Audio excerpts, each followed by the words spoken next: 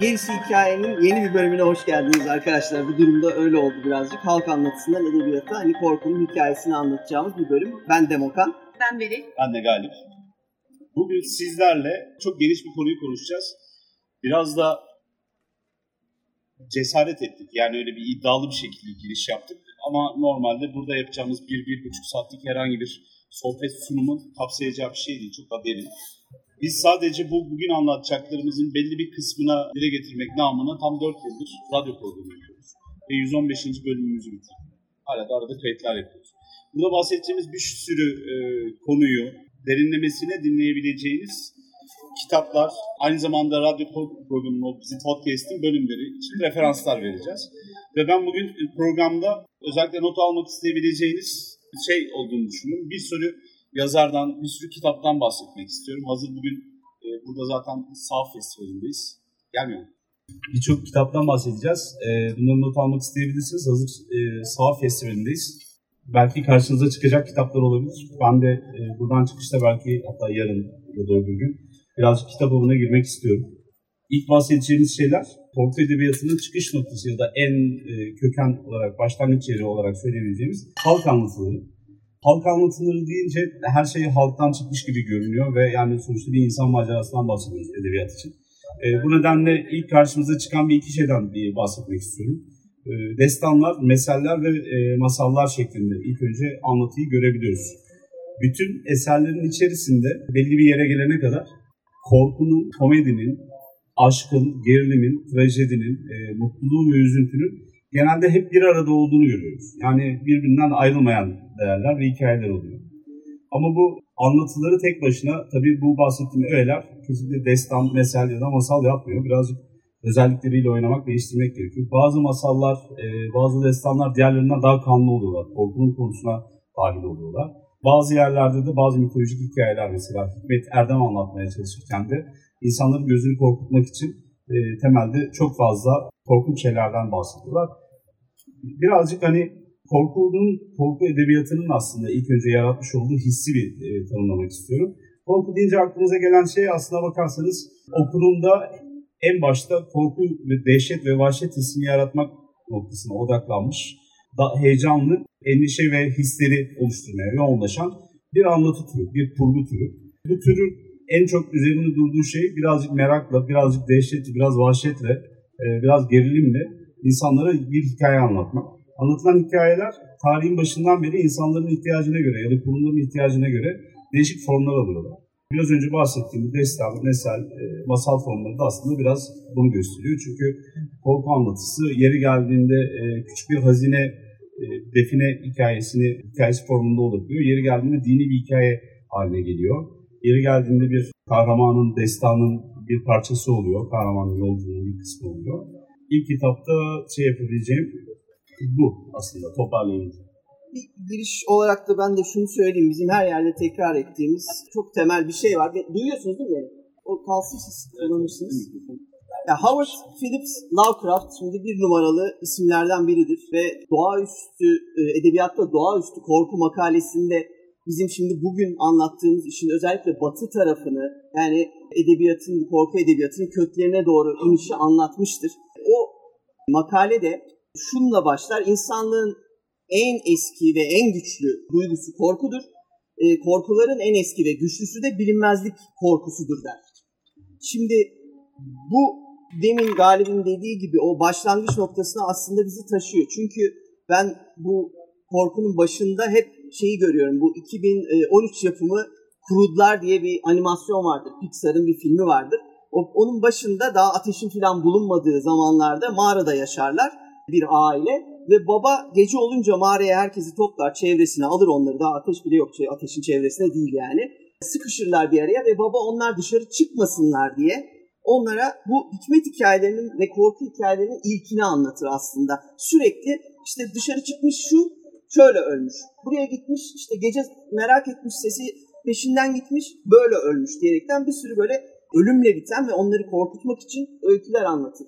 Bunu yani deme sebebim şu ki bu çizgi film, bu Pixar'ın animasyonunda belki de biz korkunun anlatısını en eski halini o mağaraların içinde bulabiliriz. Belki de edebiyat için yani hikaye anlatımı ve korku burada doğmuş diyebiliriz.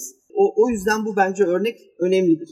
İkinci paragrafta bir alıntıyla girmek istiyorum buraya. Bu benim çok sevdiğim ve bir sürü programda da ayrıca kullandığım Profesör Doktor Özcan Kökmen'in Korkular kitabından bir alıntı olacak. Doğa olayları ve insanın doğadaki yeriyle alakalı bir ön tanım yapıldıktan sonra insanın doğa içindeki durumunu, yerini belirlemesi, doğal koşulları değiştirmek için verdiği savaş ve bu savaş bu korkunun sonucudur. Başka bir deyişle doğal ortamdan korkan insan kimi kez bu koşullardan kaçmak, kimi kez bu koşullara uymak, kimi kez de bunlarla savaşmak yolunu seçmiş. Böylece seçtiği yollara uygun araç gereci üreterek teknolojik gelişme bir kültürü yaratmıştır.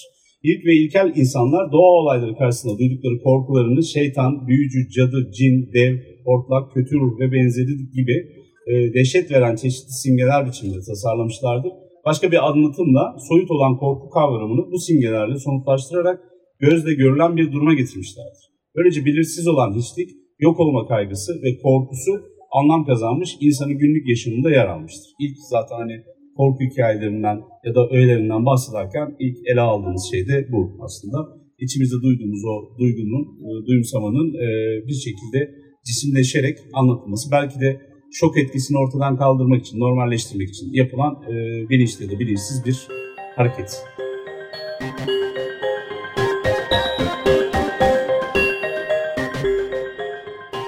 Şimdi ben biraz toparlayacağım izniniz olursa. Hem ikinizin söylediği şeylere şöyle bir genel çerçeveye alacağım. İnsan doğduğu anda zaten korkuyla tanışır. Çünkü korku insanın hayatta kalması için en temel duygudur. Doğaya karşı, hayata karşı bu korku olmadığı takdirde zaten yaşamını sürdürmesi mümkün değildir. Bununla beraber ilk bahsettikleri gibi arkadaşımın korkuyla ilk tanışmaları ölümle beraber olur. Çünkü ölüm belirsizdir. Sonrasının ne olduğu bilinmemektedir. Bununla beraber ilk korku anlatıları ölümle gelişir. Yani korku anlatılarında ne yaparlarsa ölecekleri veya ne yapmışlar, birileri ne yapmış da ölmüş bu anlatılardır. Ve bunları mağara duvarlarına çizerek, bir yerlere işaret koyarak, burası tehlikeli, işte buradan geçme, işte bunu yeme gibi bir takım işaretlerle anlatmaya başlamışlardır. Tabii hepsinin bir tecrübesi oluyor. Mesela şahitlik vardır bunda. Bir arkadaşının veya ailesinden birinin ölmesi sonucu veya kötü bir sonla karşılaşmasının sonucunda bunu aktarır. Aktardığı zaman zaten öykünün zemini hazırlanır. Yani bir sonraki nesile bu öykü tabii birazcık da değiştirilerek, hayal gücü de içine katılarak efsane olarak girer. Bu efsaneler de zaman içinde nesilden nesile aktarılır ve ta ki yazının bulunduğu ana kadar, yani ilk yazılı destan veya korku macerası diyelim başladığı zaman veya fantastik macera, çünkü hepsini söyleyebilirsiniz buna. Gılgamış işin içine girdiği zaman bunlar artık yazıya dökülmeye başlanmıştır. Gılgamış'ın çok önemli bir yeri var. Şöyle ki genelde fantastik olarak da nitelendiriliyor. Aynı zamanda destan olması zaten çok önemli. Fakat burada ilk korku öğelerini görebilirsiniz. Ölüm sonrası, ölümsüzlük, hayaletler, canavarlar ki bunda yılan ve ejderha örneğini görebilirsiniz çok rahatlıkla. Aynı zamanda Lilitu örneğini görürsünüz ve Anzu kuşunu görürsünüz ki bu daha sonra Phoenix'e kadar gider. Yani Anka kuşuna kadar gider. Şimdi biz genelde destanlara hep kahramanlık hikayeleri veya işte mitolojiyle bağlantılı olarak bakıyoruz ki aslında mitoloji hikaye anlatımının en erken şeklidir. Ve bugünkü hikaye anlatımımızı bütün bu mitolojilerden aldığımız örneklerle ve elementlerle geliştiririz. Buna örnek olarak bir epik dönemi var. Bununla ilgili bir de şunu hatırlatayım ben. Bizler bugün olaya efsane olarak bakıyoruz. olaya fantazya diyoruz. Bu şekilde anlatıyoruz, yazıyoruz, paylaşıyoruz, okuyoruz. Ama şu an bahsedeceğimiz bu mitoloji ve efsane dönemlerinde bunlar yazıldığında ya da söylendiğinde, anlatıldığında insanlar bunların gerçek olduğunu düşünüyorlar. Burada çok önemli bir, yani bu bence en önemli detaylardan biridir. Yani Gılgamış işte Enkidu ile beraber gidip Humbaba'yı öldürmeye gittiklerinde herkes yani evet ya gitmiş işte Gılgamış diye biri varmış, kalkmış gitmiş kral ormana girmiş, Humbaba'yı öldürmüş, geri gelmiş, bu gerçekten olmuş diye düşünüyorlardı. Hiç kimse ya fantazya edebiyatı da ya ne acayip bir şey falan demiyordu o zamanlar. Bunlar daha sonra oluşmuş kategorizasyonlardı. Bu da hiçbir zaman aklımızdan çıkarmamalıyız. Yani geçmişin gerçekleri bugün fantazya olmuş durumdadır. Özellikle ben dün üzerinde çalışırken, çünkü evet genel bir bilgimiz var çoğunlukla, fakat her gerisi hikaye yaptığımızda oturur tekrar çalışırız ve yeni şeyler de buluruz. Bir epik dönemi var ki bu hemen hemen aslında Beowulf'un yazılışına kadar, hatta onunla birlikte o döneme kadar, yani 1. asıra kadar devam ediyor. Pardon, 10. asıra kadar. Ve bütün bu dönem içinde evet hikayeler var ki sadece tabii şeye bakmamak lazım, yani Mezopotamya'ya, Avrupa'ya veya Afrika'ya bakmamak lazım. Bu Çin, özellikle Çin tarafında da erken dönem hikayeler var. Fakat bu epikler döneminde biz mitolojinin de iyice oturmasıyla beraber, ki pek çok mitoloji var, bunu da söylemek lazım, pek çok element, korku elementiyle karşılaşmaya başlıyoruz.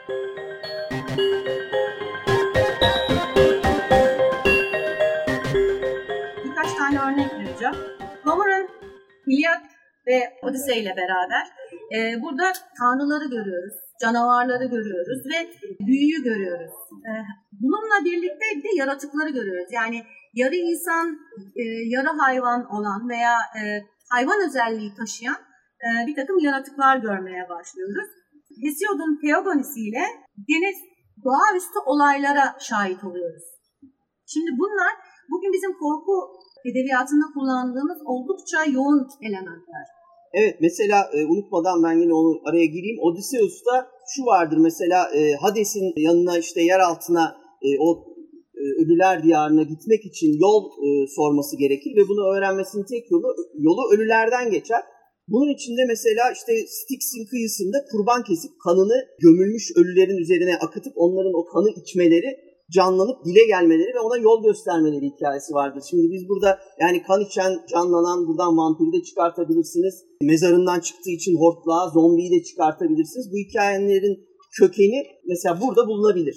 Bir de bu arada bahsedeceğim şey var benim. Milattan önce 6. yüzyılla en geç mi diyeyim artık, daha sonra hemen şeyler başlıyor çünkü trajediler falan başlıyor. Adreslenen bir Dionysos festivali ve bir kült var. Bu kültün içerisinde de Tanrı'nın ölüler diyarına gitmesi, bir Tanrı'nın ölmesi değil de bir ölüler diyarına gitmesi, oradaki macerası ve oradan geri gelişi hem canlandırılıyor hem yaşanıyor biri canlandırınca ve hem de kutlanıyor.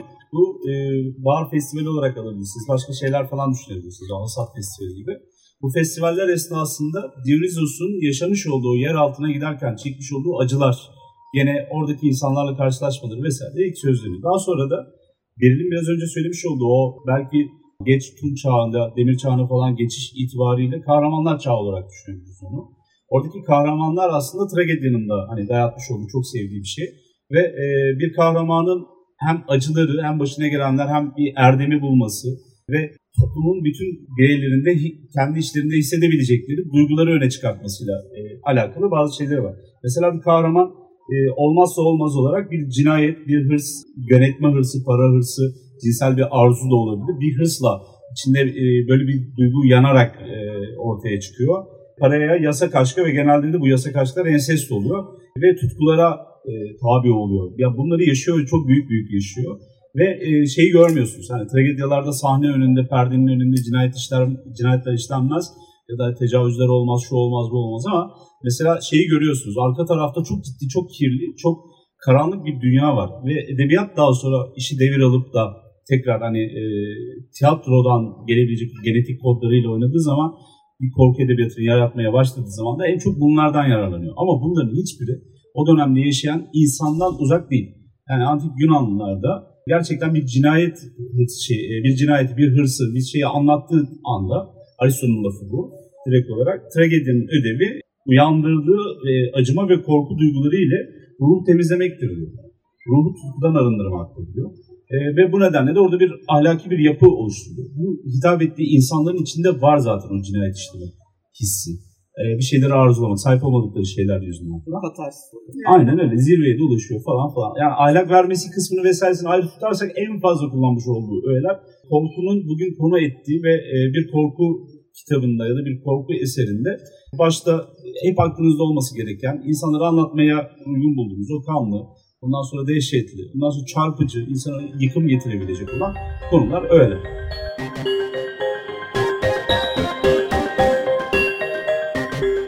Şimdi devam edelim. Ben özellikle size korkuda çok rastlanan bir iki tane elementin kökeninden bahsetmek istiyorum.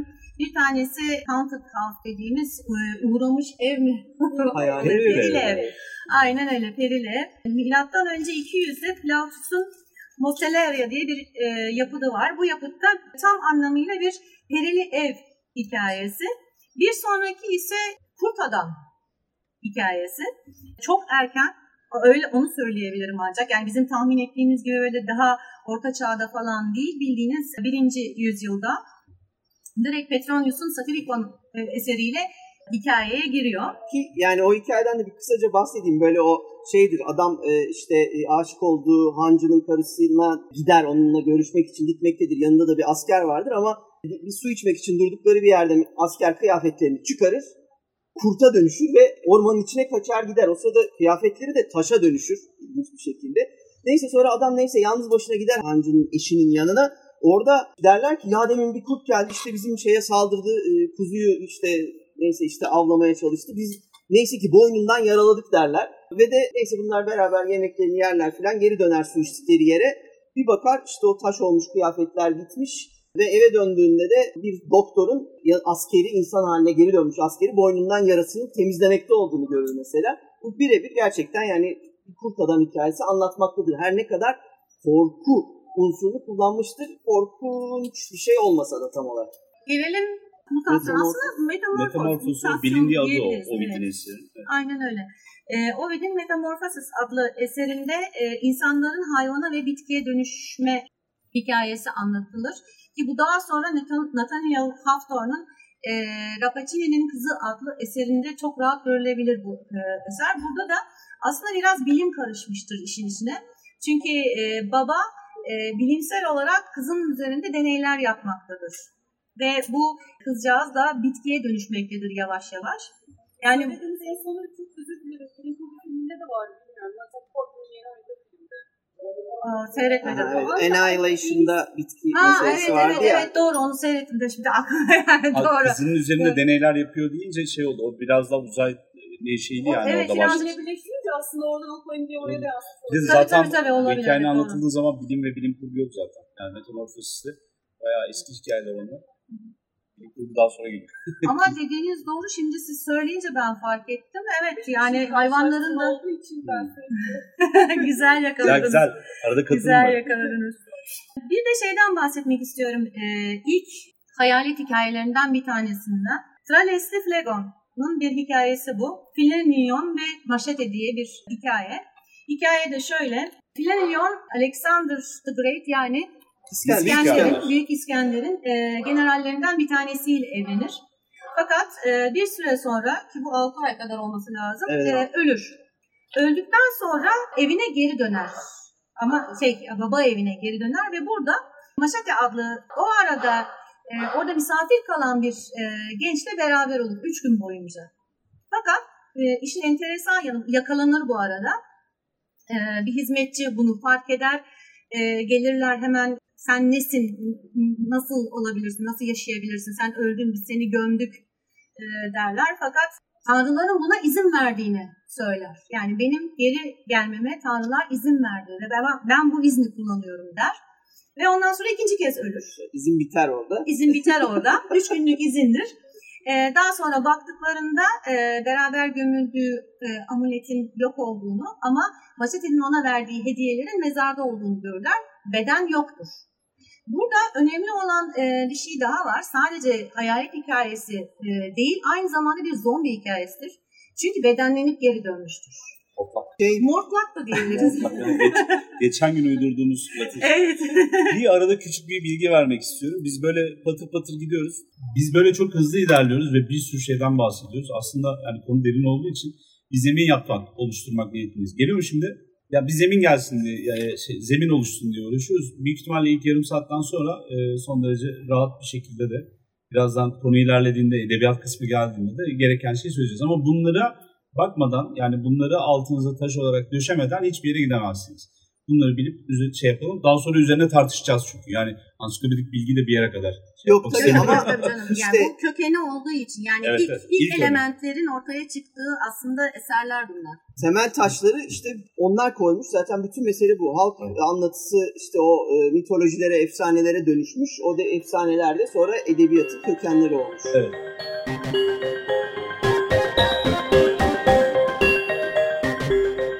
Başında temel korkulardan bahsetmiştim. Bu evren ve dünyaya dair insanın en temelde hissettiği bu var bilinç düzeyinin altında. Şimdi bir şey daha var. Beril'in söylemiş olduğu bu korku hikayelerinden bahsedince yani onları dinleyince başka bir notum var aslında. Bu efsaneleri de halk anlatılarını oluşturan birkaç tane ayrı damar var. Maddelere baktığınız zaman çok hızlı bir şekilde söyleyeceğim. Herkesin aklında oluşacak. Bu olaylar, bu vakalar genelde ya yaşanan bir olayların daha sonra kurgulanmasıyla ya da yaşanan olay anlatılırken yeterince eğlendirici, heyecan verici değilse yeniden ele alınmasıyla, kurgulanmasıyla alakalı bir şey. Yani evet, değişmez. Çünkü biri anlatıyorsa işin içerisinde bir şey karışıyor. Kulaktan kulağa gibi düşünün. Din ya da dini, toplumsal olaylar, felaketler, doğal felaketler gibi şeyler bunların aslında temel kökeni olabilir. Yani gerçekten birileri ölmüyordur. Mesela biliyorsunuz öldü zannediliyor ve ondan sonra tekrar insanlar canlı canlı gömülüyor. 2 gün sonra ayağa kalktı falan hikayesi yaygındır. Özellikle bilim çağında biz bunun farkında varıyoruz ve hani bunları not alabiliyoruz. Ama daha evvel olduğunda Beril'in hikayesinde olduğu gibi işte hani mezarından kalkmaya çalışmış, hortlamış falan zannedebilirsiniz. Gömeli 3 gün oldu ama daha dün ölmüş gibi görünüyor. Çünkü dün ölmüş büyük ihtimalle o cesette. Vaktinde anlaşılamamış onun ölmediği falan gibi durumlar var. Bunların hepsi aslında bir şeye işaret ediyor. Yani bir vakaya, bir duruma ya da bir modaya. Moda da olur. Yani öyle bir anlayışa da işaret ediyor. Bunları aklımızda tutmamız gerekiyor. Birazcık da şey de var tabii. Yani bir çeşit dilek gibi bir şey bu. Yani çok sevdiğiniz birini kaybettiğiniz zaman aslında onun keşke yanımda olsa, yaşasa dileği vardır. Aslında birazcık da öyle. Yani ölümün sonu olmadığı, ölümden sonra bir yaşamın olduğu veya geri gelebileceğini düşüncesi bütün bu hikayeleri doğuran. Zaten hayalet hikayeleri, hortlak hikayeleri, zombi hikayeleri sadece bunlar intikamdır, işte yanlışı düzeltmektir vesaire değil. Aynı zamanda aşkın veya yoğun sevginin de içinde olduğu hikayelerdir. O zaman gelelim Dante'nin ilahi komedyasına. Burada dinsel öğelerin iyice yoğunlaştığı, daha doğrusu bundan sonraki edebiyatı etki ettiği dönemi başlatıyor. Tabii cennet cehennem olgusu, bunun kapları, melekler, şeytanlar, iblisler, bir de bunların bürokrasisi var tabii. Yani o bürokrasiyi de oluşturuyorlar ve buna göre çok güzel bir macera aslında yaratıyor. bir de korku edebiyatının en önemli özelliklerinden bir tanesi de atmosferin oluşturulmasıdır ve Dante'nin Inferno'su da özellikle yani o katmanları vesaireyi anlattığında bu konuda çok önemlidir. Yani bu makabr atmosferini, bu ölümsel tam bir Türkçe karşılığı yok bunun ama o atmosferi yaratması itibariyle de edebiyatta çok önemli temellerinden bir tanesidir. Yani korku, modern korku edebiyatı için. Sonrasında zaten özellikle din çok yoğunlaştığı için bunun sonrasında da bir cadı kavramı, işte büyücü kavramı giriyor iyice özellikle korku edebiyatına ve zaten cadı çekiciyle beraber ki bu Henry Kramer ve Jacob Spranger'ın yazmış olduğu bir cadı nasıl öldürülür kılavuzu. Bununla beraber hem cadı avı başlıyor. Yani tam olarak Salem'den bahsedemiyoruz çünkü daha Salem'e bayağı bir var 1692 Amerika bulunmamış lazım. zaten bu kitap çıkalı. Daha 14. yüzyıl. Daha 14. yüzyılda bu yazılmış oluyor. Daha öncesinden bunun kılavuzu var. Daha sonra biz yargılayacağız şeklinde. Tabii bununla beraber pek çok cadı hikayesi görmeye başlıyoruz. Ve cadı çekici tam da o dönemde yani o 14. yüzyıl, 15. yüzyıl hatta yani neredeyse belki 17. yüzyıl gelene kadar da İncil'den sonra en çok satan kitaplardan bir tanesi. Yani hani 2 kitap varsa biri İncil, biri Cadı Çekici oluyor. Ve cadı olgusu trajedyalara da giriyor. Özellikle Shakespeare'in trajedyalarında çok rahat bunu görebilirsiniz. Sadece doğaüstü değil, aynı zamanda gerçek trajedyanın içine sokar. Bunu ve çok güzel harmanlar. Yani bunu yadsıyamazsınız bile. O kadar yetenekli. O dönem yadsınmıyor zaten. İşte ilk en önemli... Hayır ama yani şeyi yadsımıyorsun. Yani gerçek olarak kabul etsek dahi o iki elementi o kadar güzel işliyor ve birbirine sokuyor ki şey yapamıyorsun. En iyi örneği de bence zaten işte onun yaptığı tragedyaların ilki Titus Andronicus'tur. Orada siz bayağı ensest ilişkiyi de görürsünüz, cinayeti görürsünüz, yamyamlığı görürsünüz. Bunların hepsi açık ve net bir şekilde anlatılmaktadır bu korku öğeleri. Ve de korkunçtur da. Orada artık biz korkuyu da izlerken ya da okurken hissederiz. Bir de şeyden bahsetmek lazım. Christopher Marlowe'un Doktor Faustus'undan bahsetmek lazım. Bu da şeytan ve insan ilişkisini anlatır. Demiştik zaten dinsel elementler çok girdiği için bu da bir hikmet hikayesi gibidir aslında ama oldukça da korkunçtur. Ve daha sonraki işte bu insanı nasıl şeytan kandırır hikaye örgüsüne bir ana tuğladır. Öyle söyleyelim.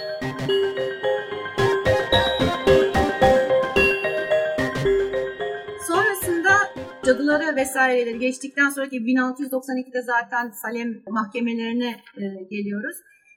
Bu bölüme kadar daha çok dinsel romantizm, aynı zamanda intikam hikayeleri cadılar olarak devam ediyor.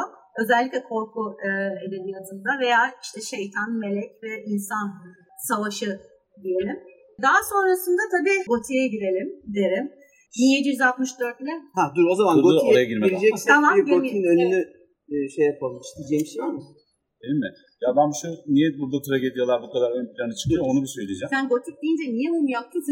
Tamam, Gotik'in mumuna geldi. Bir an önümüzde belirdi bu değil mi? Yoktu değil mi biz geldiğimizde? Ben görmedim vallahi. Demek ki evet doğaüstü bir şeyler oluyor. Şimdi bu hikaye anlatışında aslında 2. evreye geçtik. Belki de 3. evreye. Neydi birincisi? İnsan doğaya karşı kendi içinde ve kendi dışında yaşamış olduğu şeyleri bir isim uyduruyordu, bir cisim uyduruyordu. Onları bir şeylere dönüştürüyordu. Onları korku canavarları yapıyordu. İşte hani diş ağrısını cinlerden ellemek gibi bir şey ki bizim kültürümüzde olduğunu zannederiz. Antik Roma'da vardır, Mısır'da vardır. Hatta çok daha eski çizimler falan çıkıyor. Yabancılaşma birazcık daha bu yaşadığınız şeyi somut bir hale getirelim ve ondan sonra bunun adını koyalım gibi bir şey. Daha sonra korkudan evvel mitolojiye dönüşüyor. Şimdi biz mitolojileri, efsaneleri vesaireleri aldık. Antik Yunan'daki tiyatrolarla beraber, tiyatro yapısıyla beraber, gösteriyle aslına bakarsanız sanat haline getirdi. Yani o sanat da zaten var olan mitolojileri, efsaneleri, hikayeleri, dini hikayeleri alıp kendince yeni bir format, gene ahlak hikayesi anlatarak ama sanatçının bu sefer değer yargılarına göre şekillenerek bir hale koyuyor. Şu ana kadar okuduğumuz şeylere de baktığınızda hep göreceğiniz üzere artık dini metin değil ama dini reddetmeyen de o dünyada yaşayan ama sanatçıların yorumlarıyla onların inisiyatifinde şekillenmiş, gelişmiş şeyler ve ağırlıklı olarak da tragedyalar. Bir komedya ile alakalı yani bunlar üzerine başka bölümlerimiz de var burada. İlahi komediyi, işte hani mitolojiyi falan ayrıca dinleyebilirsiniz ya da cadılarla alakalı başka bir bölümümüz var. İş gelip de ilahi komedyaya ki ilahi komedya daha sonra yani 1200'lerde yazılıyor. Daha sonra 1317. Evet, 1317'de yazılıyor ama 1600'lerde ve daha sonra da 1800'lerde meşhur oluyor. Özellikle Gustav Dort o çinko kazıma baskılarını hazırladıktan sonra onun çalışmalarıyla iyice meşhur oluyor. O ana kadar şeyi görüyorsunuz. Hala din işin içerisinde var ve tragedya hakim. Ama bu sefer komedya işin içinde giriyor. Komedya olduğu zaman başka bir yaklaşım haline gelmeye başlıyor. Ve daha sonra hemen ardından da hemen dediğimiz arada da 200-300 sene var gene ama çok bir şey değişmediği için hemen diye bir sınıflandırıyoruz. Atlamak mümkün orada. Görüyorsunuz, Gotik'in gelişini görüyorsunuz. Yani Gotik sadece Horace Walpole ilk kitabı yazdığı 1752'de diye hemen bir anda Gotik oluşmuyor. Gotik'in bir öncesi var. Gotik'in anlattığı ekstra bir evvel bir hikaye var. Aslında bir çıkış noktası var. Burada aslında şeyin dönüşümünü görüyorsunuz. Hani insanlar dini konuları, mitolojileri aldılar ve yeniden yorumladılar. Burada Daha sonra da 1800'lerde ve 19. yüzyılda zirve yapacak olan romantizmin bir alt türü olan karanlık romantizmin ele aldığı bir hadise ortaya çıkıyor. Kötülük nereden geliyor? Korkunun konu ettiği. Çünkü korkunun bütün hadisesi başa gelen ya kötü deneyimler, ya kötü insanlar, şeytan, ondan sonra işte o işlenen cinayetler vesaire. Bunların hiçbiri bizim kabul ettiğimiz ahlak anlayışımıza ya da hakim olan toplumsal kurallara göre iyi şeyler değil. Hatta normal şeyler de değil. Sadece kötü sınıfta yargılanıyor. Kötülük nereden geliyor? Kötülüğün kaynağı ne? O zamana kadar kötülüğe baktığınızda bir göksel bir şey oluyor. Göklerden gelen bir kötülük var. Canavarlar oluyor. Ve bunlar şey değiller. Yani varlar canavarlar. Biri tarafından yaratılmışlar. Birinin çocuğular. Bunlar yani mitolojik canavarlardan bahsediyoruz. Tanrıların çocuğu vesaire. Günahlarımız ya da bize atfedilen doğduğumuz günahlar ya da işlediğimiz günahlar, tartıştığımız vesaire. Bunlar aslında edebiyat öncesi dönemde tam olarak korku hikayelerini ele aldığı, korku hikayesi sınıfına koyabileceğimiz eserlerin ele aldığı şeyler. Bir sonrakinde biz şunu görüyoruz ama bu geçiş dönemi başlıyor tam Gotik'te. O yüzden hemen geçmeyelim dedim. Karanlık bir geçmiş, bir insandan bahsediyoruz. Bir insanın, bir ailenin ya da bir sülalenin atıyorum böyle. Yani karanlık geçmişinden kaynaklanan bir kötülük. Aynen öyle. Günahlar, yine ama bu sefer insanların kendi tercihleriyle ya da başlarına gelen şeylere verdikleri tepkilerle ortaya çıkan günahlar. İnsan, bilim ve dünya ve o ana kadar çok farkında olunmayan, tamamen Tanrı'ya ait olan yeni bir element. O da insan ruhu. Kötülüğün kaynağı olabiliyor ve bundan sonra da zaten bence bildiğiniz manada edebiyat başlıyor.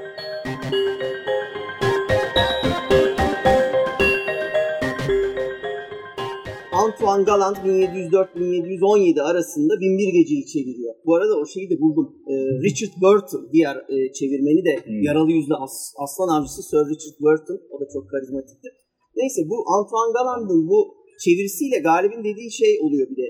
Ekstra canavarlar çıkıyor. Ekstra korkular, bilmedikleri sebepler, yaratıklar çıkmaya başlıyor korkmak için. Ghoul geliyor ortaya. Hiç var olmayan, hiç bilmedikleri bizim bugün gulyabani dediğimiz o yaratık. Binbir Gece'nin içinde Antoine Galland'ın bayağı belki işte biraz da Richard Burton'un uydurmalarıyla şekilleniyor. Bugünkü halini alıyor. Arap çöllerindeki dişi bir cinden mezardan çıkan ceset yiyen, insanlara saldıran o hortlağa dönüşüyor bu hikayelerde.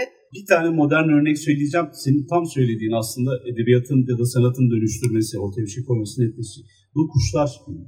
Mesela Affet Hitchcock Kuşlar filmini çekene kadar kuşlarla alakalı insanların herhalde bireysel bazı korkuları varken yaptığım bir araştırmada özellikle Türkiye'de de yani Beyazıt ve Eminönü Meydanı'ndaki kuşlara ya da martılara dair korkuların falan da geliştiği ortaya çıkıyor. Daha evvelden hiç olmayan işte hani ne bileyim mitolojilerde, hikayelerde falan kullanılmayan, dini hikayelerin içerisinde bulunmayan bir kuş korkusu türüyor. Aynı tam dediğin gibi sanatçının eklemesi. Evet ve işte bunun arkasında da biraz çok da zorlamaya gerek yok aslında. Belki işte bunun arkasında romantizm akımını da bulabiliriz ve işte 1704-1717 arasındaki bu şey de o romantizmin de bir başlangıcı aslında. Çünkü o doğaya karşı duyulan o bir coşku ve bu şeyin, geçmişin görkemi, işte mucizeler falan dediğiniz zaman o hayvanlarla olan ilişki de başlamış oluyor. O doğanın etkisi, sen bunu coşku olarak hissediyorsun. Sonra o canlıların sana dönüp seni korkutması da bence aslında şaşırtıcı değil. Aslında gotik yazım ve gotik dönem dediğimiz zaman oryantalizm, romantisizm, aynı zamanda science fiction yani bilim kurgunun da iç içe geçtiğini çok rahat görebiliyoruz. Şöyle bir baktığımız zaman gotik eserlere bunların pek çoğunda bu elementleri görebilirsiniz. Geldik gotiğe. O zaman ben şöyle başlayayım. İlk önce Ölü Sevgili'den başlayayım. Mesela Ölü Sevgili en önemli noktalardan bir tanesi. Pek çok şiirde bulabilirsiniz ki zaten çok fazla şiir var bu dönemde. Bunlardan bir tanesi August Berger'in Lenore adlı şiiri. Bu bir ölü sevgiliden ve ona duyulan özlemden bahseden, aynı zamanda birazcık da vampirimsi esintiler taşıyan bir şiir. Hemen ardından Christabel var. Samuel Taylor Coleridge'in 1797'deki Christabel'de aynı şekilde. Aynı zamanda bu Poe'nun Sleeper adlı eserine ilham olmuş bir şiir ve Le Fanu da bundan esinlenmiş. Yani aslında vampir dediğimiz, vampir tam olarak demeyelim de vampir kadın veya skubus olgusunun daha sonraki nesillerde ortaya çıkan eserlere ilhamı bu şiirlerden geliyor. Yani Lenore ve Christabel bunların şeyini oluşturuyor. İlki August Berger, Lenore. İkincisi ise Samuel Taylor Coleridge, Christabel. Ölen sevgili, ölen sevgilinin geri dönüşü veya ölen sevgiliyle beraber olma, ondan kopamama, ölümsüzlüğü isteme. Aslında bir anlamda da o var. Yani ölümsüzlüğü isteme veya ölümsüzlükte buluşmak gibi bir takım özellikleri bulabilirsiniz. Mesela bir tane oryantal örnekten gitmek istiyorum. Bunu neden istiyorum? Çünkü zombi örneği vereceğim. Rime of the Ancient Mariner diye Samuel Taylor Coleridge'in tekrar bir eseri var. Burada bir denizci bir albatros öldürüyor. Bununla beraber denizcinin yani o geminin bütün talihi yok oluyor. Başlarına gelmedik kalmıyor. Hatta teker teker ölüyorlar ve ondan sonra diriliyorlar bu denizciler.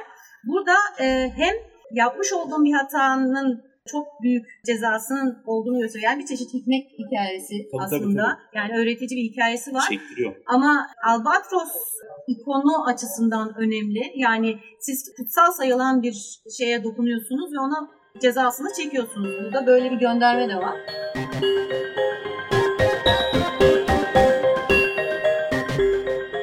Aslında orada tam araya girip bir karanlık romantiklerden bahsetmek gerekiyor. Karanlık romantizm özellikle burada belki de karşınıza çıkabilecek birkaç kitabını da alıp kendiniz değerlendireceksiniz. Şu an okuduğumuz zaman biraz bitter çikolata tadı vereceğinden eminim. Kolay değildir öyle. Yenilir tutulur şeyler değil.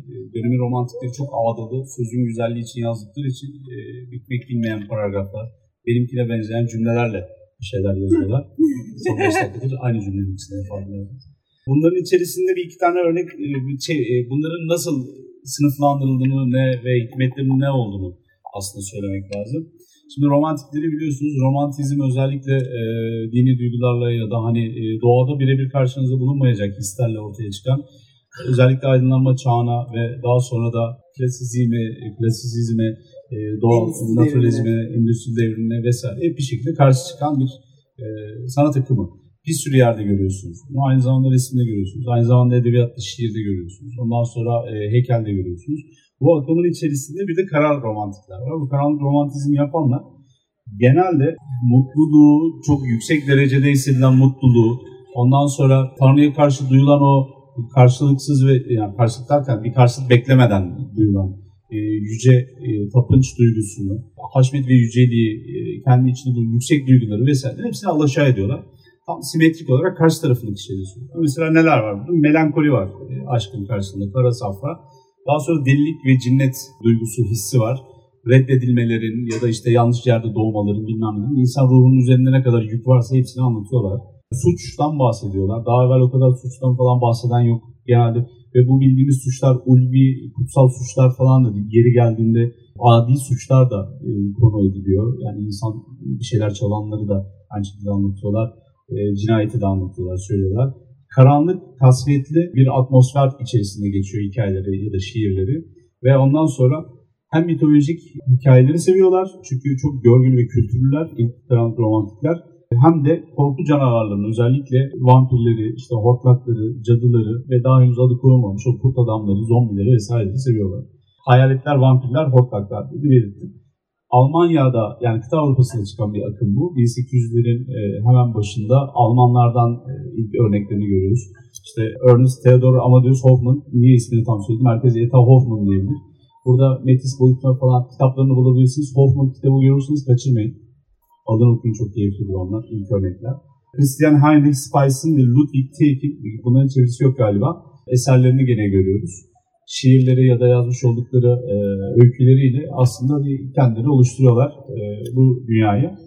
Daha sonra ama hemen Anglo-Sakson ve Amerikalılara geçiyor orada bayrak ya da fener.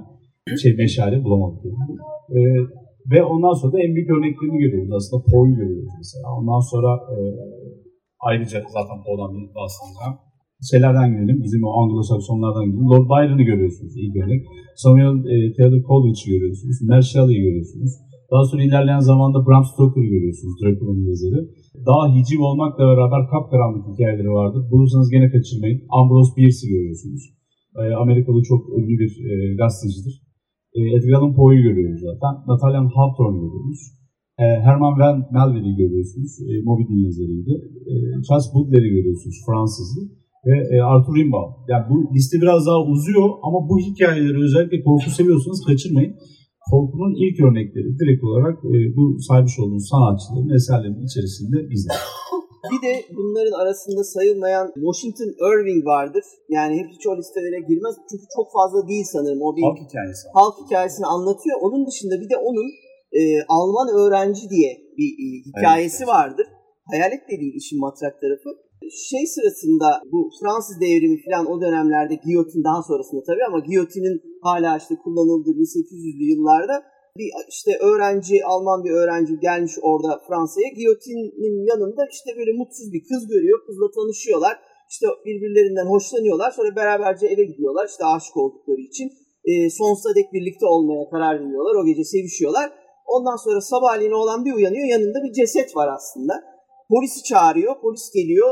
Bir bakıyorlar. Ya biz dün bunun kafasını kesmiştik. Bu zaten ölü olmuş olması lazım. Giyotinde gitmişti ve boynunda kızın bir eşarp var. Eşarbı çekiyorlar ve kafa yataktan yuvarlanıyor yere falan. Bayağı sağlam da bir korku hikayesi vardır mesela. O dönem bir de tabii bu dini vesaireyi hepsini çıkartalım. Çağın dayatmış olduğu çok daha büyük bir şey var. Daha sonra goriller mesela 1800'lerin ortasında Avrupa'yı çok korkutmuş. Bir sürü korku hikayesi var. Mort Sokağı Cinayeti mesela bir goril hikayesi. O dönemde de giyotin hikayeleri var. O 1789'dan işte hani 1800'ün başına yani 1800'e kadar 10 sene içerisinde o giyotinle idam edilenler, giyotini hemen öldürüyor mu, insanlar mi yapıyor falan derken çok ciddi bir giyotin edebiyatı var Fransızların.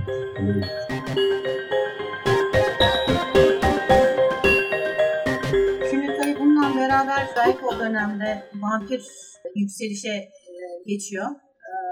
Le Fanu gibi, işte Carmilla gibi örneklerimiz var. Aynı zamanda kanibalizm ve sadizm de işin içine giriyor. Bunu da Sweeney Todd'la görebiliriz. Thomas Prest'le.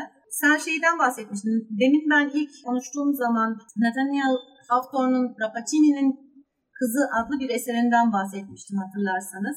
Özellikle bu dönemde önemli eserlerden bir tanesi, bulursanız mutlaka okuyun gerçekten. Yani çok zaten kısa bir hikaye, seveceğinize eminim. Tabii bu arada de başlıyor, işte perili evler tekrar başlıyor, oryantalizm tekrar giriyor, işte Mısır işin içine giriyor. Bir süre sonra mumyalar işin içine girmeye başlıyor. Her şeyi bu dönemde yoğun yoğun yaşamaya başlıyoruz. Özellikle eserler açısından. Örnek vermem gerekirse Ambrose Bierce'ın 1893'te The Damned Thing yani Lanetli Şey adlı eseri var. İşte bu lanet olgusu iyice işin içine giriyor. Birazcık da bu şeye hazırlanıyor zannedersem. Daha sonraki bu Mısır'da Tutankamon'un mezarının açılmasıyla beraber oluşacak olan Mısır mitolojisi, Mısır korkusu veya Mısır laneti hikayelerinin aslında altyapısını oluşturuyor. Sonra işin eğer bilim tarafına bakacak olursak zaten Frankenstein'la birlikte başlıyor bu.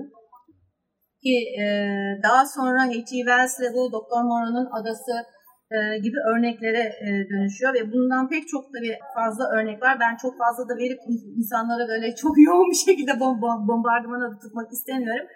Ama nihayetinde 1900'lerin başına kadar bu hem karanlık hem oryantal hem romantik hem gotik öğelerin yoğunlukla hissedildiği eserler görüyoruz.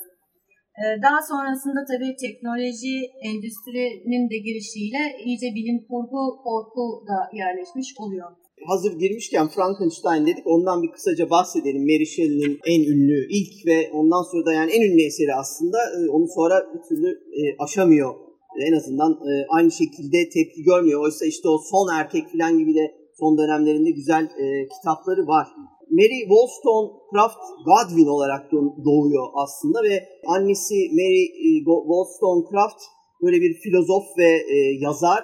Aynı zamanda da İngiltere'de feminizmin en ateşli savunucularından biri. Hatta gidiyor, Fransız devriminin hemen ardından 1790'da Fransa'ya gidiyor. Orada kadın hakları üzerine bir pamphlet, bir tane ufak bir kitapçık yazıyor ve onunla çok anılır, hala anılmasının en önemli sebeplerinden biri odur. Diğer tarafta babası William Godwin de yine bir düşünür ve yazar ve gazeteci. Modern anarşizm terimini ilk kullanan isimlerden biri. Yararcılık akımının destekçilerinden bir tanesi. bu kadar böyle zengin bir ailenin içine doğuyor aslında, kültürün içine doğuyor. Ve o, ya ben biraz onu görüyorum. 1818'de işte bu çılgın tatilde hep anlatılan işte Byron'larla, Percy Shelley ile ve Polidori ile beraber çıktığı o tatilde tam da işte galvanizmin, tabii o sırada yine bilim etkisi çok önemli. Yeni fark edilmesi, bu elektrik deneyleri yüzünden heyecanlanıp işte birbirlerine Alman korku masalları anlatırken bu Frankenstein fikri geliyor aklına ve oradan 18 yaşında o kadar devasa ve önemli de bir eser yazıyor ki bugün işte ilk bilim kurgu romanı olarak sayılması da çok şaşırtıcı değil aslında bence. Etkileyici bir dili var. Bu babası annesi meselesini o yüzden söylemek istedim. Öyle bir dönemde 18 yaşında birinden o kadar başarılı işte bir kurgu, yani bugün için çok başarılı kabul edilmesi bile o gün için çok başarılı bir kurgu ve bu kadar lezzetli bir dil bulmak bizim büyük şansımız bence.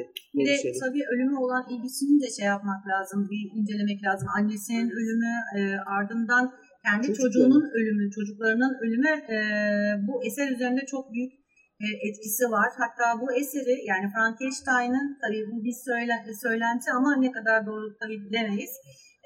Rüyasında kendi çocuğunun tekrardan canlandığını gördükten sonra ilham alarak yazdığı söyleniyor. Yani büyük bir keder içinde, yani yaz dönemi içinde, aynı zamanda marjinal bir grubun içinde, yani hem özgürlüğü savunuyor ama kendi içinde aslında hiç de özgür değil. Bu anlamda yani o duygu yoğunluğunun da patlaması sayılabilir bu. Şeyi var mı bilmiyorum çevirisi ama onu da hani adını geçireyim ben. Güzel bir şey, İngilizce biyografisini ben okumuştum. Maddox Brown Rosetti'nin, yani yakın zaman, yani ölümünden sonra olduğu için 1890'da Mrs. Shelley diye bir kitap var. Eğer bilmiyorum çevirisi var mı yok mu ama merak ediyorsanız görmüş birisi anlatıyor. Bir de bir iki başka şey daha var benim de sonra ekleyeceğim. Biliyorsunuz hepiniz evinizde bir tane Frankenstein bulunsun isterim. Gene okuması zor. Bu bayağı bir korkutucu bir dilek oldu yalnız yani. Evinizde Frankenstein. Kitabı dedim ama canavarı demedim. Yani o. Orada yanlış anlama olmasın. Şimdi aslına bakarsak dediğimiz gibi çok ilginç bir ocakta bir hanede büyüyor ve çok ilginç yetenekleri var. Aynı zamanda çok donanımlı ama aynı zamanda da reddediyor anne ve babayı yeri geldiğinde ve onun için varsa yoksa aslında belki babanın da önüne geçen Percy var, hocası. Percy de çok iflah olmaz romantiklerden ve karanlık tarafa çok gelip geçen biri.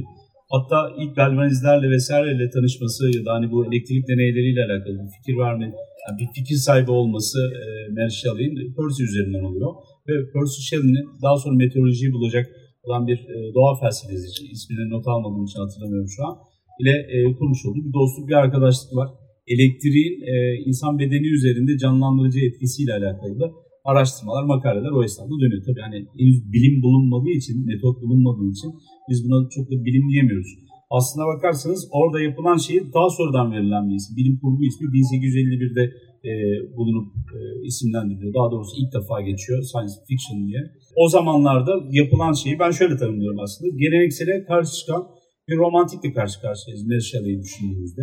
Tamamen birbirine zıt bir şey ama ne Percy Shelley kadar radikal ya da hani böyle olaylar çıkartacak kadar özgürlüğüne düşkün, kendi hayatını yaşayan ama ne de kendini bir yerlere kapatıp bir manastırda oturup kitaplar yazacak kadar muhafazakar. Arada çok fazla gidip geldiği yer var. Ailesi nedeniyle elite olduğu bazı hani fikirler olabilir diye düşünüyorum. Dünya ile ilgili görüşleri de ne bileyim annenin olmaması, dediğin gibi mezarlıklar, ailedeki ölümler, şunlarla dünyada karanlık bir yer 1800'lerin başında. Kolay değil yani o. Avrupa'da zaten savaşlar var sürekli, ölüm çok yaygın bir oldu. Karanlık şeytani bir baş kahramanı yaratıyor mesela, ben ona şaşırmıştım. Cezalandırmak için belki Viktor Frankenstein bilim adamı ortaya koyuyor ve amacı bilim ya da bilimi anlatmak değil, bilim adamını anlatmak değil, bayağı bir simyacıyı anlatmak çalışıyor bir yerde. Ve hem gelenekselcilerin hem romantiklerin yaptığının aksine evrenin merkezine insanı koymuyor mesela tartışırken. İnsanı evrenin karşısında küçük görüyor. Bu daha sonra da bizim hani kozmik korku vesaire dediğimiz yerde belki de en temel duygu, en bilinmez duygu adıyla tabir ettiği Lovecraft'ın kozmik korkuyu bir şekilde ilk anıyor olması. Ama yani o kafa karışıklığı, o ruhunun labirentinin içerisinde dolaşırken ele aldığı bir eser diye düşünüyorum. Bir daha zaten aynı şeyi yakalayamıyor. Belki de yakalamak da istemiyor. Yani Frankenstein'dan sonra bir şey yapmıyordu. Şeyin de alt başta modern Prometheus. Evet. Ama yani Prometheus'u da bir ışık getiren olarak görmüyor. Prometheus'u aynı zamanda günahkar bir titan olarak da anlatıyor. Yani ciğerini yiyen birisi, biraz da hakça buluyor gibi bir şey var. Neşeli önemli tabii çünkü çağı başlatıyor ve kurgu türünün o karanlık korku edebiyatını bence başlatıyor. Suçu ve fantastiği söylerler mesela. Suç edebiyatını da başlatıyor. Çünkü mezarlarda gezinen adamlar falan hikayeleri, yani insan bedenlerini toplayıp gitmek, daha sonra onlardan bir şey ulaştırmak, bir birey yaratmak kimsenin izin almadan falan, bunlar büyük günahlar. Daha sonra insana dair günahlar şeklinde de Poe'yu görüyoruz aslında. Ölümsüzlüğü de görüyoruz da bu arada. Ölümsüzlüğe ulaşmak çabası da var. Yani evet, bir daha girmediği bir konu ama çok iyi bir fikir jimnastiği. Tabii daha sonraki eserlerinde de takıldığı insanlarla, Byron'la falan alakalı da başka şeyler de var. Benzer karakterler de var.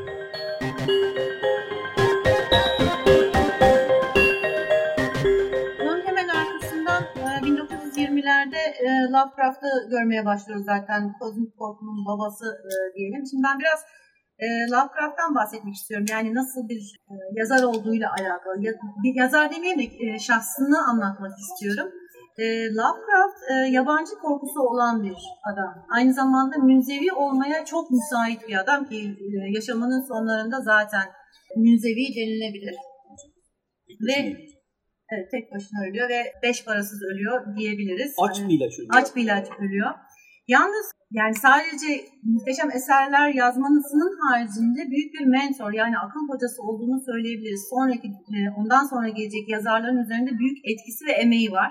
Sadece etki etmekle kalmıyor, aynı zamanda emek veriyor. Çünkü seneler boyunca onu takip eden veya onunla yazışan yazarlara akıl hocalığı yapıyor ve hayatı boyunca 300 bin kadar mektup yazıyor. Yemek yemiyor ve mektup gönderdiğine seviniyor. Yani ben bugün yemek yemedim ama 2 tane mektup gönderdim diyebilecek kadar buna bağlı bir insan. Fakat bu yabancı korkusu, bir şekilde dışlanmışlık veya yalnızlık onu kozmik korkuya itiyor. Bunun sonucunda da eşi benzeri olmayan bir korku edebiyatı yaratmış oluyor. Ben oradan aslında bir Lovecraft'tan bahsetmek için öncelikle Poe'yu anlatmak gerekiyor. Edgar Allan Poe kısacık bir ömrünün içerisinde bir sürü şeylerle uğraşmış. Bunun üzerine de çok güzel bir Gerisi hikaye bölümü yapmıştı. Hayat zorluklarla geçmiş ve acılarla geçmiş. Çok ilginç, çok da yetenekli bir yazar. Şiirle başlıyor. Goti'yi sevmem diyor. Romantikler şöyleydi, böyleydi falan diyor ve daha sonra Lovecraft da aynısını yapar. Hatta program öncesinde konuşuyorduk, kendi aramızda şakalaşıyorduk. En iyi gotik eserleri yazıyor, öyküleri yazıyor. Şiirleri hakeza gene öyle. Birkaç tane şeyinden bahsetmek istiyorum. Yani Poe'yu bilen biliyordur ya da hani araştırmak isterseniz üzerinde durmanızı tavsiye ederim. Hem gerçek hem de ruh dünyasında bir korku yaratabilen bir adam. Yani çünkü o ana kadar korku yüzeysel de oluyor. Bir canavar sizi kovalıyorsa mesela ve pençeleri varsa başınız beladadır, korkuyorsunuz. Yani fiziksel gerçek dünyada korku manasında bir şey oluşmuş demek oluyor. Ama insan ruhunun derinliklerinde vicdanla, ızdırapla, ondan sonra keşkelerle vesairelerle de yaratılmış kocaman bir korku dünyası da sunuyor. Poe bunu ilk yapanlardan, en azından bir metoda oturtanlardan birisi. Aynı zamanda çok da iyi bir edebiyatçı ve şair diye de tekrar belirteyim, çok iyi yazıyor. Ama bir yandan da korku öğeleri sadece psikolojik ya da gerçek dünya üzerinde geçen şeyler de değil. İlginç bir şekilde polisiyeyi bulan, akılcılığı ya da akıl yürütmeyi de çok kullanan bir yazar olmakla beraber inanılmaz cesur, doğaüstü korku hikayeleri yazıyor. Yani hiçbir şey umurunda olmadan anlatıyor bunları. Ve korkunun unsuru sayılabilecek vahşeti, dehşeti, ondan sonra bu kan revan hikayeleri vesaireleri de hikayesinin içerisinde anıyor. Yani sadece bir vicdan azabıyla ya da bir umutsuzlukla vesaireyle yaşayan bir insandan bahsetmiyor aslında. Birkaç tane öyküsünden ismini ya da şiirinin ismini söyleyeyim. Eğer burada karşınıza çıkarsa kaçırmayın. Şurada bir yerde İtekin'in güzel ciltleri vardı. Uygun fiyat ve pazarlıkla edinin derim. Dost Körpe çevirisi onlar çünkü. Kuzgun'u herkes bilir. En çok para kazandığı şey ya $40 ya $4 bir para kazanmıştı değil mi? Yani $14 olabilir. 14 dolar galiba. Yaşarken bir de. Poe ömrü boyunca yazarak yaşamış. Çok boktan bir hayat yaşamış ama en azından yazdığıyla geçirmiş bir adam. İlk yazarak yaşayan yazarlardan bir tanesidir diye söylüyorlar. Aile serveti yok vesaire. Gammaz Yürek, Telltale Heart, kesinlikle okumanız gereken akıl içi başka bir hikayesidir. Morg Sokağı'nda cinayet biraz önce söylemiştim. Gene bir hayvan korkusuyla alakalı en çok bilinen öyküsü. Valdemar vakasındaki gerçekler adıyla biliyorum. Benim en çok sevdiğim ve en korkunç olan korku hikayesidir. Kara Kedi, Arthur Gordon Pym'in hikayesi ki o da yakın zamanda gene İtek yayınlarından çıkacak. İtek'e korkuya biraz yatırım yapıyor bugünlerde. Bu eserler, bu hikayeler Türkiye'de daha önceden çevrildi. Eğer karşınıza çıkarsa kaçırmayın. Kötü değil çevirileri. Geçmişteki çevirilerinde fena bulmamış. Yani Hasan Ali Yücel zamanından beri çeviri var. Anabeller falan çevirmişti. Evet. Onu söyledikten sonra aslında demiştim, yani biraz uzun oldu, kusura bakmayın. Lovecraft'a girebiliriz. Lovecraft çok ilginç bir adam. Yani korkunun dönemleri vardı, yani söylemiştim ya, bu kadar yazar ve kitaptan bahsettikten sonra aslında birazcık şunu hemen bir saralım, bir paket haline getirelim. Geldik gotik ve ondan sonra karanlık romantikler vesaire derken elimizde bir korku var artık. Yani korku edebiyatı diye anabileceğimiz bir şey var. Ama bu korku edebiyatı da tragedya nasıl asil bir hikaye anlatışıyken komedya ya da dram ondan bir tık daha geride ve daha halka inmiş vaziyettedir. Aynı şekilde bunlar çok asil ve klasiğe daha yakın, daha estetik manada falan çok daha güçlü, edebiyatı falan daha iyi eserler, yani ilk karşımıza çıkan korku eserleri. Biz aslında orada bugün bildiğimiz manasıyla bir korku kitabından bahsedeceksek arada Penny Dreadful'ları atlamamız. Yani 10 paraya satılan ucuz hikayeler tamamen istismar üzerine kurulmuş, suistimal eden, insanın duygularını oynayan, kan revan, dehşet hikayeleri mesela bugünkü bizim korku edebiyatımızın kökeni. Hatta sadece korku edebiyatının değil, video piyasasının da kökeni. Ondan sonra sadece Türkiye'de değil, evet, korku sinemasının da kökeni. Yani biz aslında kendimiz daha soylu bir kökten geldiğimizi zannediyoruz, düşünüyoruz ama öyle bir şey yok. Biz de onun kirletilmiş haliyiz. Yalnız yani o soy meselesinde şu terminoloji beni rahatsız eder. Hani çok soylu işler yapıldığı filan meselesi ayrı bir tartışma konusu ama ucuz edebiyat teriminin arkasında gerçekten o yapılan şeyin de bir peniye satılıyor olması var. Tamam, belki hızla yazılan bir sürü dandik öykünün de olduğu dergilerde bunlar ama yine de bir peniye satıldıkları için ucuzdur. Yani kötü oldukları için ucuz edebiyat denmemiştir en azından. Bir şey var, yani karın deşenecek dönemi olduğunu düşünecek olursanız zaten bir hisseri var. O hisseriyi doyurma çabası var ve o çabaya yanıt veren de bu tür kitapçıklar var. O dönemi işte hani başlı başına ele almak mümkün. Bu bir peniye kitapların satılmasının 2 tane temel sebebi var. Bunları da geniş konuşmuş. Tabii ki bir sürü alt maddesi var. Ancak birincisi malzemenin ucuzlaması, ikincisi ister istemez hikayenin ucuzlaması oluyor. Sadece çok üretilebildiği için ucuzlamıyor bunlar. Alabilecek insanlar da fakir insanlar.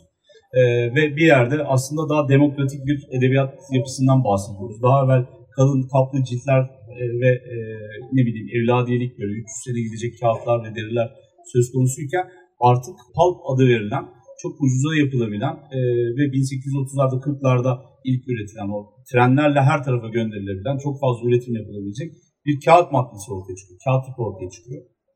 Bu kağıt sayesinde de insanlar ulaşabiliyor. Kimler alıyor bunları?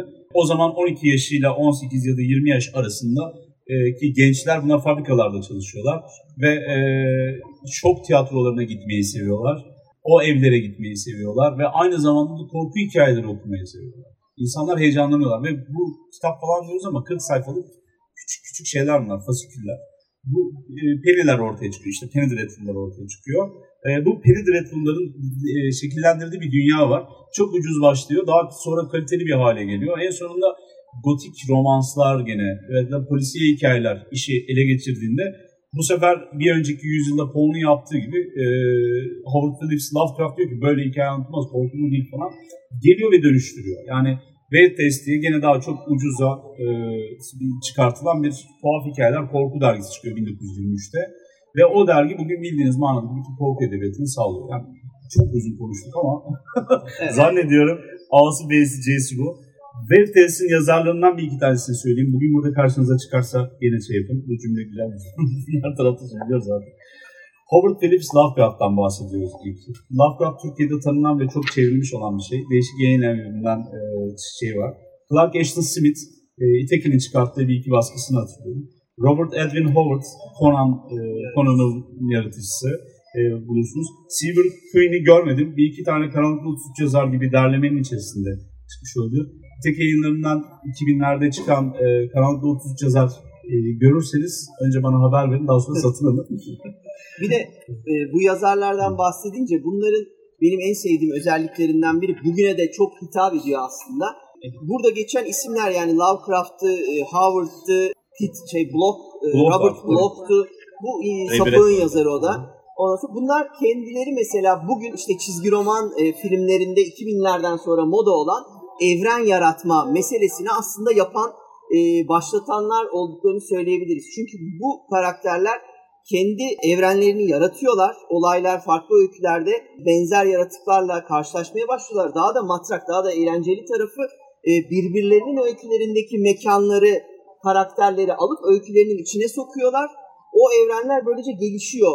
Ashton Clark'ın bir hikayesinde Robert Bloch'un bir tane mekanını bulabiliyorsunuz. Lovecraft'ın anlattığı bir şeyi Conan orada gelip bir şehire girebiliyor. Bunların sanki zannediyorsunuz ki gerçek mekanlar bunlar artık, çünkü artık o dönemin o yazarları o kadar birbirleriyle iç içe bunları yapıyorlar ki ama gerçek değil, çoğunluğu bu şekilde kendi evrenlerini yaratmış olmalarında bence. Bu da önemli bir özellikleri o grubun. 2 tane daha kitap önerisi söyleyeceğim. Notlar arasında vardı ama arada anlatırken kaçırmışız. Bir tanesi İmge Yayınları'ndan, İmge ya da Çit'ten bir tane çıkmış olması lazım. İmge miydi? İmge'den çıkmış olan 2001 tarihli Hortlan 25 öyküsü. Hortlan 25 öyküsünü alın okuyun. Bütün bildiğiniz masallar neredeyse bu kitaptan çıkmış olabilir. Hortlan 25 öyküsü bir Hint masalları derlemesi. Çok geniş ve karanlık bir hikaye seti. Biz Anadolu Korku Öyküleri derleyicisileriyiz, yazarlarıyız aynı zamanda. Bizlerin de çok faydalandığı güzel bir şeydi.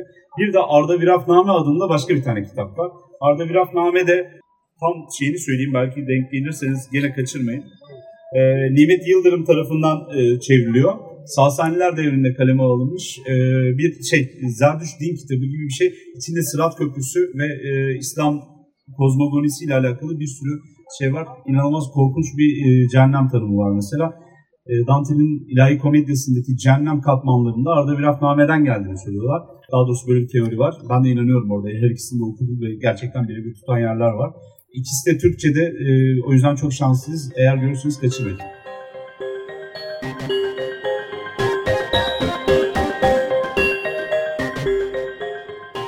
Son olarak da biz bu yabancılardan gittik ama ben kendi kökeninde korku yazarken kullandığım şeylerden biri de bizim halk anlatısı dersek 13. yüzyıl dervişlerimizdir. Anadolu'nun Rum ilinin karakterleridir. Yani onların yazdıklarını da atlamayın. Şöyle bir şey söyleyeyim size. Abdülbaki Gölpınarlı der ki dine dayanan epik Türk edebiyatı bir zincirdir. Kitabı Dede Korkut'la başlar. Hamzaname kitabı Eba Müslim, Battal Gazi ve Danişment Gazi destanları Saltukname ile sürer. Osman Baba vilayetnamesinden sonra Hacı Bektaş Veli vilayetnamesi gelir. Ki ben çok en sevdiklerimden biridir Hacı Bektaş Veli'nin vilayetnamesi, mutlaka okunması gerekir. Peşinden gelen Hacım Sultan, Abdal Musa, Seyyid Ali Sultan, Demir Baba vilayetnameleri gibi eserlerle son bulur der. Bunların tümünde din asli unsur değil bu arada. O da ilginçtir o dönem için. Dede Korkut'ta mesela işte hayati ve beşeri konuları işlenirken diğerlerinde daha çok bunda da vardır ama kahramanlık işlenmiştir demiştir yine Gülpınarlı. Mesela Osman Baba'da Rumeli, yani işte bu Türkiye aslında de o dönemin yaşamını anlatır. Bunların en önemli şeyi doğaüstü olaylar olmaktadır. Ejderhalar vardır ve uçmaktadırlar, kaçmaktadırlar ve hepsi şey olmak zorunda, Müslüman olmak zorunda değildirler. O Budist dervişi de uçar, onu ayırmaz yani. Hristiyan dervişi de işte taşları havalandırır. Bunların kökeninde biz o çocukça hikayelerdir bunlar ama korku unsurlarını bulabiliriz. Ben bulmuşumdur ve de öyküleme açısından da 13. yüzyıl dervişlerinin bu vilayetnameleri çok önemli. Bir de bizim kitaplarımızı alın. Bu kadar anlattık. Gerisi hikaye dinleyin, Anadolu Korku öyküleri alın. Anadolu Korku alın, Konuşulmayan alın, Kara Kara Kapkara alın, Pusova alın. Teşekkür ederim. Çok sağ olun. Çok teşekkür ederiz.